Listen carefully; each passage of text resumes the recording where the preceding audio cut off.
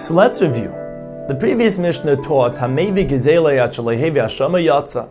If the Gazan paid the Gizela money to the Kahanim before the carbon was brought, his obligation was fulfilled. However, Hevi Hashama Yachalehevi Gizela Lo Yatza. If the carbon was brought before the Gazan paid the Gizela money to the Kahanim, his obligation was not fulfilled. Because the pasuk states, Ha'ashem Hamushav Lashem Lakoyin Milvad El HaKipur Ma'asher Chuper Boy. Machlal the Kesef Bereisha. The Rashi explains that the words Asher Chuper Boy, written B'Lashon Asid, in the future tense, imply that when Ha'ashem Hamushav, the Gzela money is paid, the carbon is yet to be brought.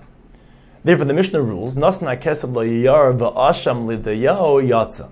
If during the earlier week of Mishma Yayar, the Gazan paid the money, and during the next week of Mishma Yidayah, the Gazan gave the carbon, his obligation was fulfilled because the money was paid first. And Zezacha B'Shalai, Zezacha B'Shalai, each Mishma is entitled to what they have received. However, in the reverse, Ashtam L'Yayar, V'Kesef L'Dayah, if during the earlier week of Mishma Yayar, the Gazan gave the carbon, and then during the next week of Mishma Yidayah, the Gazan paid the money, it depends. Im Kaima Asham, Yikravu B'nei Yidayah. If the carbon was still alive, Yidayah brings the carbon, but not Yayar, because as Rashi explains, Kansu, Yayar is penalized because they were not supposed to accept the carbon before the money. Then and if the carbon was no longer alive, the Gazan must bring a second carbon asham with Mishma Yidayah because the carbon must be brought after the money. The Brisa cites a machlekes in the case of the Yav Asham L'Dayar V'Kesef L'Dayar B'Mishmarta D'Yayarv. If during the week of Yayarv, the Gazan gave the carbon to Yayarv and the money to Yidayah, Rabbi Yehuda holds Yachzer Kesef Eitzel Asham. Yidayah must give the money to Yayarv who has the carbon because Kivin the Lav Mishmeres D'Yahi L'Dayah Kansinale. Yidayah is penalized for accepting money when it was not their week. While the Chacham hold Yachzer Asham Eitzel Kesef. Yayarv must give the carbon to Yadayah who has the money, because Shalai Kedin hu Avid b'nei Yayarv the Kiblu Ashamik Mekesef Hekach Ledid hu Katzin lahu. Yayarv is penalized for accepting the carbon before the money. Rebbe makes three distinctions in Rabbi Yehuda's opinion. Im Kadmu b'nei Yayarv v'krivu es Asham. Rabbi Yehuda agrees that if Yayarv had sacrificed the carbon before the money was paid, Yachzav Yavi Asham Acher v'krivu b'nei Yadayah.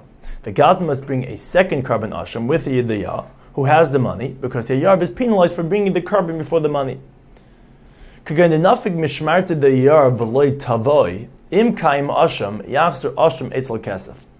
Yehuda agrees that if the week of the Yayarv concluded and Yayarv did not collect the money from Yidayah, and the carbon was still alive, Yidayah is entitled to both because the Eichil Achilu Gabay Yayarv forgave the money to Yidayah. However, if the nafik mishmartim dehani udehani beloy tavu, im kaim asham yachzor kesef eitzel asham. If both weeks of a Yayarv in Yidayah concluded, and Yayarv did not collect the money from Yidayah, and Yidayah did not collect the carbon from Yayarv, and the carbon was still alive, Yayarv is entitled to both, even though Yayarv forgave the money to Yidayah, because kivin delay tavi lahadru bereisha, since Yidayah did not collect the carbon, they revert to the original ruling. The Mishnah concludes, Nasan es Aikeren b'lei Nasan es Achaimish, ein Achaimish ma'akev. And as Rashi adds, es hakapara ul b'seif naisen. If the Gazan paid only the principal but not the additional fifth, the Chaimish does not prevent atonement. The Kahana may sacrifice the carbon before the Chaimish is paid and he achieves atonement. However, he still must pay the Chaimish.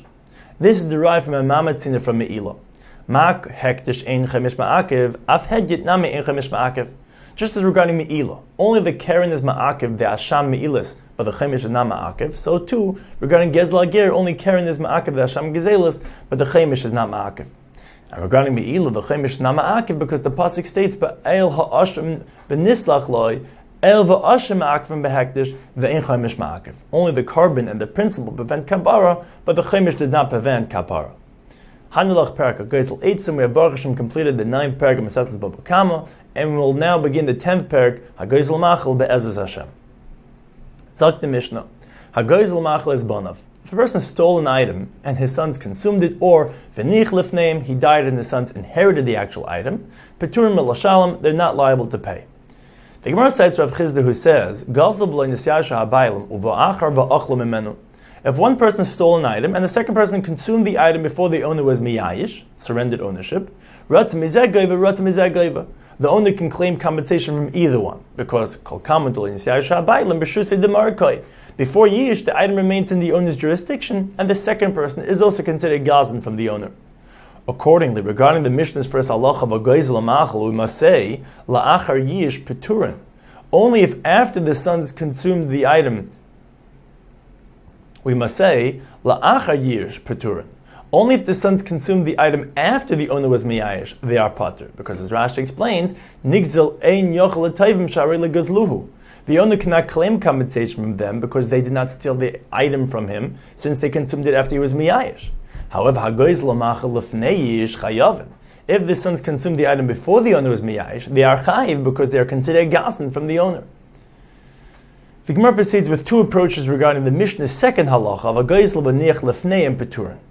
Rami Bacham explains, Hinech lefneim gizeli kayemes peturin. Even if the stolen item was still intact, the Yershin are not required to return it, because he holds Rishus Yerish Krishus Lekeach Dami. The heir's jurisdiction is considered like that of a buyer, a new jurisdiction. Therefore, as Rashi explains, the heirs acquire the item through the owner's yish together with the items transferred to a new owner. However, the father, the gazan, was liable to pay for the item because yish kadiloi kani. One does not acquire an object through yish alone. And accordingly, the Mishnah's seif is understood as follows. If the item was recognizable to be of the original owner, the Yershin must return it, as Rebbe explains, when they covered Avim to preserve their father's honor.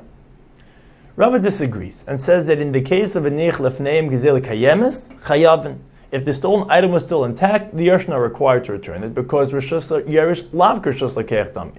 The heir's jurisdiction is not considered like that of a buyer, but like that of the original gazan's jurisdiction, and therefore like the father they have to return the actual item. However, the Mishnah is a case of ein hagzela kayemes peturin. The inheritors consumed the item after the father died, and they're not liable to pay because it was la'achar yish and shaharei legazlu, they did not steal the item. And accordingly, the Mishnah's seif is understood as follows: Im haniach lohem avim achrayis nechasim chayavim l'shalem. If the sons inherited the gazan's unmovable assets, such as land, they are liable to pay because, as Rashi explains, the ishtabid nechasim davun mechayim.